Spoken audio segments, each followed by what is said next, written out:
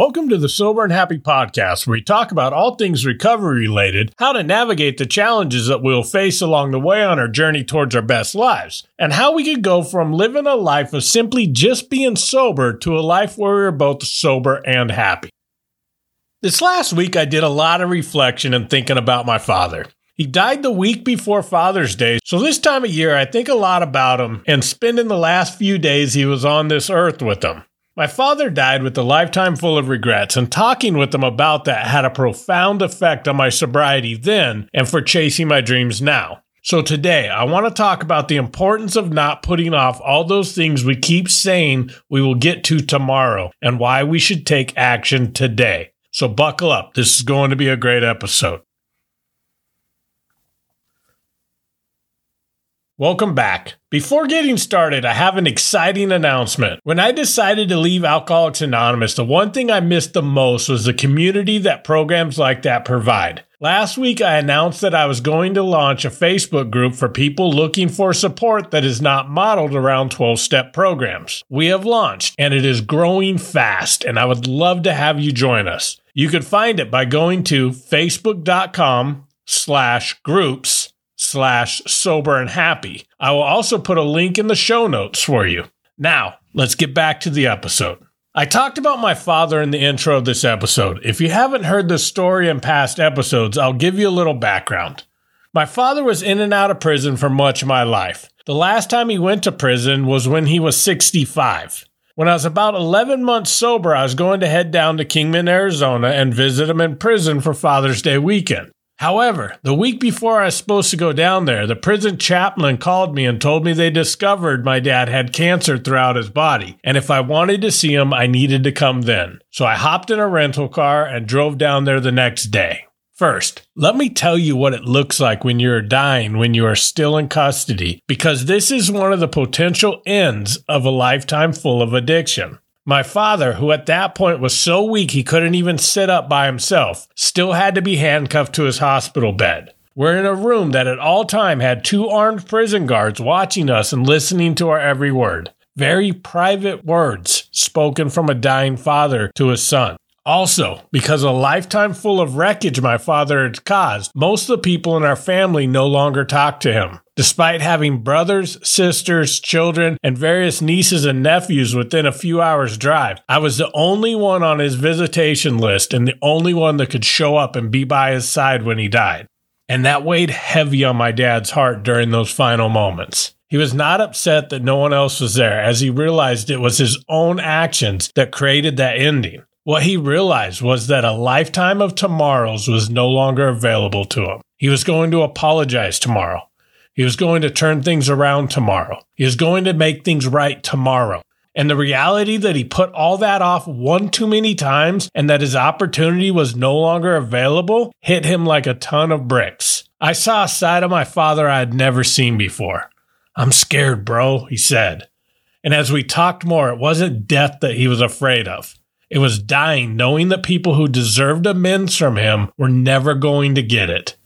"Tell your mom I'm sorry. Tell your aunts I'm sorry. Tell your sister I'm sorry. Tell your brother I'm sorry." He asked me to find ex-girlfriends and other people he had hurt and tell them he was sorry.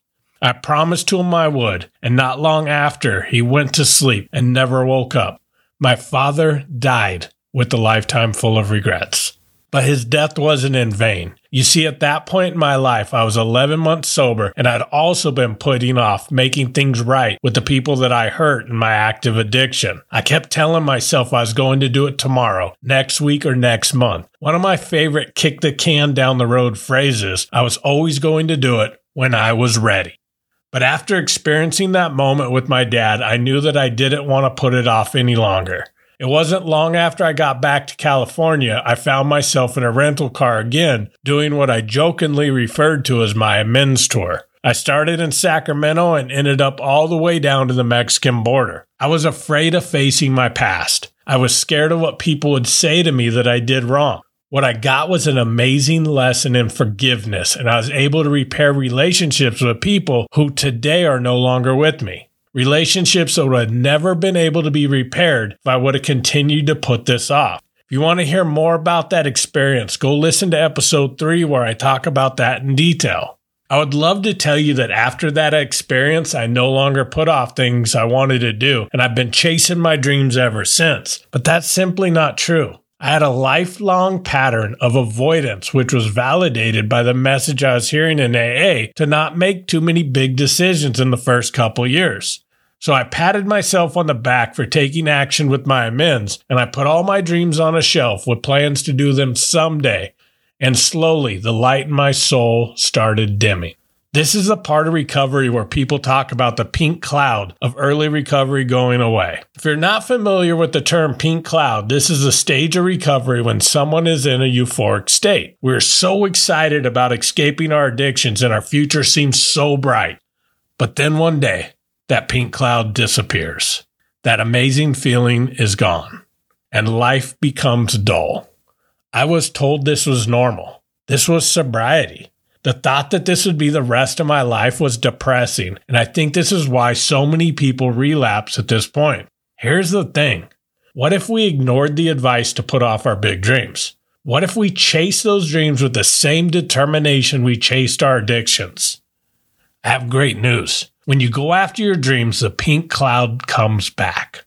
The excitement of life returns. Our future outlook on life becomes exciting again. Instead of the dull, depressing, lifelong stage of recovery after the pink cloud wears off that I was told was normal, I was filled with fulfillment, excitement, anticipation, and life again. But that can't happen if we wait until tomorrow. One of my favorite sayings is, yesterday you said tomorrow. I want you to think about what you keep putting off. Whether it's finally pouring out that last bottle and getting sober, making changes to live a healthier life, enrolling in that class, taking your kids to Disneyland, leaving a toxic relationship, or finally asking for that raise you deserve. Delaying action only holds us back from reaching our goals and living a fulfilling life. When we continually put off taking action, we fall into the trap of believing that opportunities will always be available in the future. We convince ourselves that tomorrow will be the perfect time to start, make changes, or pursue our dreams. However, this mindset could lead to missed opportunities and unfulfilled potential. The truth is, the future is uncertain, and waiting for the right moment may mean waiting forever. By doing this, we rob ourselves of the chance to make progress and create the life we desire and deserve. Here's the thing. We're not only robbing ourselves of fulfillment, but putting things off is going to lead to an accumulation of regret. Think of every time you think of a missed opportunity. What happens? You are filled with a sense of disappointment and frustration. The more things we put off, the more this will weigh on us. In fact, there's a study done by psychologist Bronnie Ware where she interviewed individuals nearing the end of their lives and asked them about their regrets.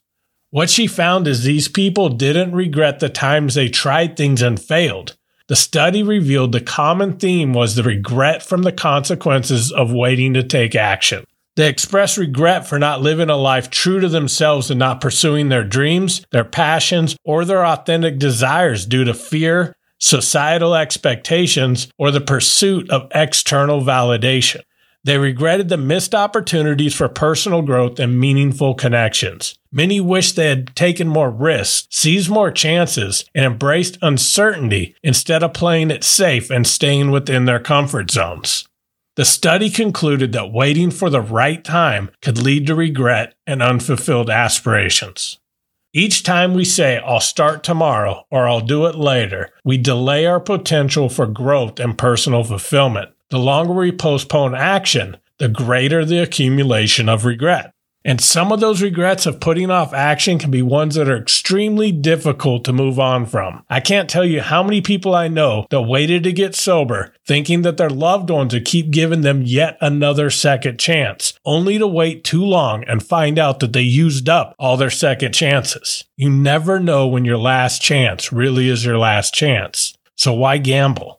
Regardless of what you're putting off, we must break the cycle of delay. One way I found to do this is by setting realistic and actionable goals. Break down your big dreams into smaller, manageable steps that you could take today. This creates momentum and keeps you focused on the present rather than getting you lost in those future expectations. Another key is you need to start holding yourself accountable. Become responsible for your actions and your decisions. Surround yourself with supportive individuals who encourage you and take action themselves and will provide guidance along the way. Once we start taking action and stop saying tomorrow, we will start to experience growth and positive change. Facing and embracing the discomfort of taking that first step will lead to a huge leap in your personal development and give you a sense of empowerment. Remember though, our progress will not always be constant and we're going to hit roadblocks and detours along the way. But don't let this deter you, because if we are still consistently taking action and learning from our experiences, we'll build one of the greatest traits that someone in recovery could have: resiliency. I don't want you to stop listening to this episode without committing to yourself an action you're going to take. I want you to reflect on your passions, your dreams, your values, and pick something that you keep putting off. I want you to prioritize what truly matters to you. I want you to think how it feels by continuing delaying pursuing your dreams. Now I want you to imagine how amazing it will feel to chase and achieve that dream. Those are the two paths that we face every day. The present moment is all we have. We could seize opportunities, make necessary changes, and live in alignment with our true selves. Or we could wait till tomorrow. The choice is yours, my friend. Choose wisely. Thank you for listening, and I'm hoping you're enjoying my podcast. This podcast is growing. I do not pay to advertise it, so I know it is only growing because you guys are sharing it. I want to express my gratitude for that, because this is that dream I've been putting off for so long that I'm finally chasing. And each time you share an episode, you're helping me pursue that dream. So thank you so much, and please keep sharing it. New episodes come out each Friday, so I look forward to connecting with you next week. And as always, thank you so much for listening, and keep living sober and happy.